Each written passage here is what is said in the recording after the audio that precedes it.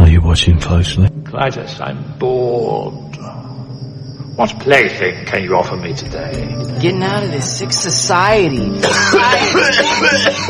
society! Society, man! Society!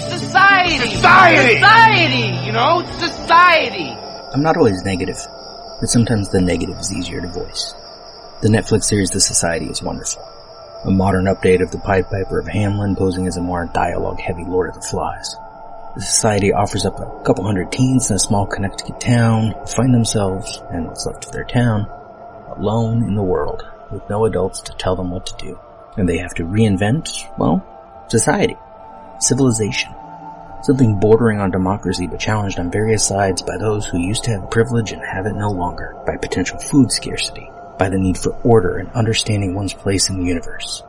In this case, quite literally. Good performances all around, even from some apparent first-timers. Good representation, with, for example, one lead character who is gay and deaf. Nice commentary on the need for rules and enforcement. Good characterization and interplay thereof. And I don't want to spoil too much, but one misstep in story is fairly believable at the time that Allie would not want to rock the boat yet again because Lexi was mistreated by the guard. But I go negative. It's where I find my focus. If you want a singular fault, it is that the Society is built for a short run, but maybe could have benefited from being a couple episodes shorter than the 10 it is. There's a little placeholding about 2/3 of the way into the series, and then an abrupt time jump that I'll come back to in a moment. This should have been maybe more par for the course rather than the exception. That being said, the series manages to deal with suspense fairly well and ends episodes with cliffhangers or lingering questions that make you want to come back. If you have the time, you will want to binge the show in one sitting rather than wait around for later. In fact, had the show come out one episode at a time, I can imagine picking it apart like we used to online when Lost was on. We would spend each intervening week discussing and debating the illusions and nuance of each episode. I can imagine that, instead of the fan fiction that does exist, the Society would have webisodes following lesser characters, exploring more corners of the world it creates and the philosophical underpinnings of its themes.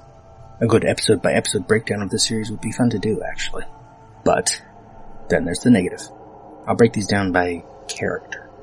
Harry, a good antagonist early on, gets sidelined in story by a good bout of well-played depression, but in terms of the story structure, his absence is not as powerful as his presence. Lexi. Again, interesting early on, but then I'm not sure she was part of the story for most of the episodes, only to come back as very vital to the final third. I imagine these two characters as really good foils for more debate along the way, or fewer episodes so their absence feels less constructed. And I gotta talk about the time jump before the last few character problems.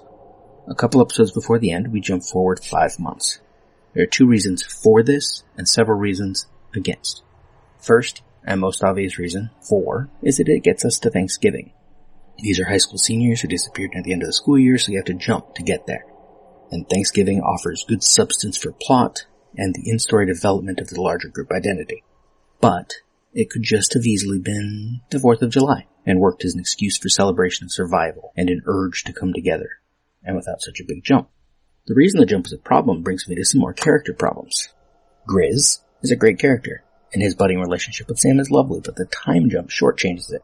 Grizz shows an interest in Sam, and in sign language, in an early episode, and they have a few meaningful interactions along the way. Then, time jump, and Grizz has learned a whole 1 sentence of sign language, and only now does their relationship turn into something more than it was. Which isn't all bad. But imagine if instead of several episodes covering that first month, then we jump forward, each episode jumps forward. Look up I believe it was BBC and HBO miniseries called 5 Days. Series 1 anyway. They did a second series that I never saw, so I don't know if I can recommend it. The series revolves around a woman's disappearance, and the episodes each focus on a specific day after the event. Day 1, Day 3, Day 28, Day 33, Day 79. The repeated use of time jumps means we miss the more subtle transformations and nuance, and changes in plot and character, but it works as a whole because these time jumps mean we focus on the subtle transformations and nuance and changes. We're drawn toward what has changed, what has transformed. We get a similar problem with Luke and Helena. Before the time jump, Luke is proposed in bedroom, casually, spontaneously, but then 5 months later, it's only now occurring to him to do more than a more traditional proposal with a ring. Clark, one of the guard, has a little more nuance before the time jump. He's reluctant to do the worst things the guard does. Speaks up from time to time. But then, if you've listened this far, I'll assume you've watched the series or don't care about spoilers. When the coup happens, Clark is relocated to essentially non-specific guard who just goes along with it. Given earlier shorter time jumps, or a much shorter time jump here, this change could be something worth exploring within the show, but there's no room for it when Harry and Lexi are suddenly back on stage and Campbell's are always getting bigger. The last character problem is Becca's pregnancy. This setup demands ongoing medical problems, and pregnancy is a good one. It teaches these teens that they need to find real roles to serve and learn how to do things that they depended on adults for before. But the deliberate mystery around who the father is, in a miniseries, it should be one of the other characters, and it should affect the plot in a late episode. Instead, it makes for a silly, but uncommented upon, contrivance, because of the time jump. Thanksgiving comes and goes, a few weeks to the election, and this Jewish baby that is effectively without a father is born pretty close to Christmas. In a series that quotes the writing on the wall from Belshazzar's feast in the Book of Daniel, Many, many tekel upharsin, translated here as you have been weighed in the balance and found wanting, it's surprising that none of the characters remark on this birth, that everyone buys the lie that Sam is the father. But the lack of father is either a deliberate, and thus awkwardly unmentioned, choice, or a desperate setup for an unordered season 2. That being said, I don't think the series needs a season 2, and the final scene of the series adds very little either way. That everybody else is still alive back on Earth affects the plot we've been following not one bit. It plays like a big dramatic teaser, but echoes as hollow after it's over. Cut. Wait a minute, Doc. Are you telling me that you built a time machine? Out of a Mandalorian! Why would you create such an abomination? This is the weapon of the coward.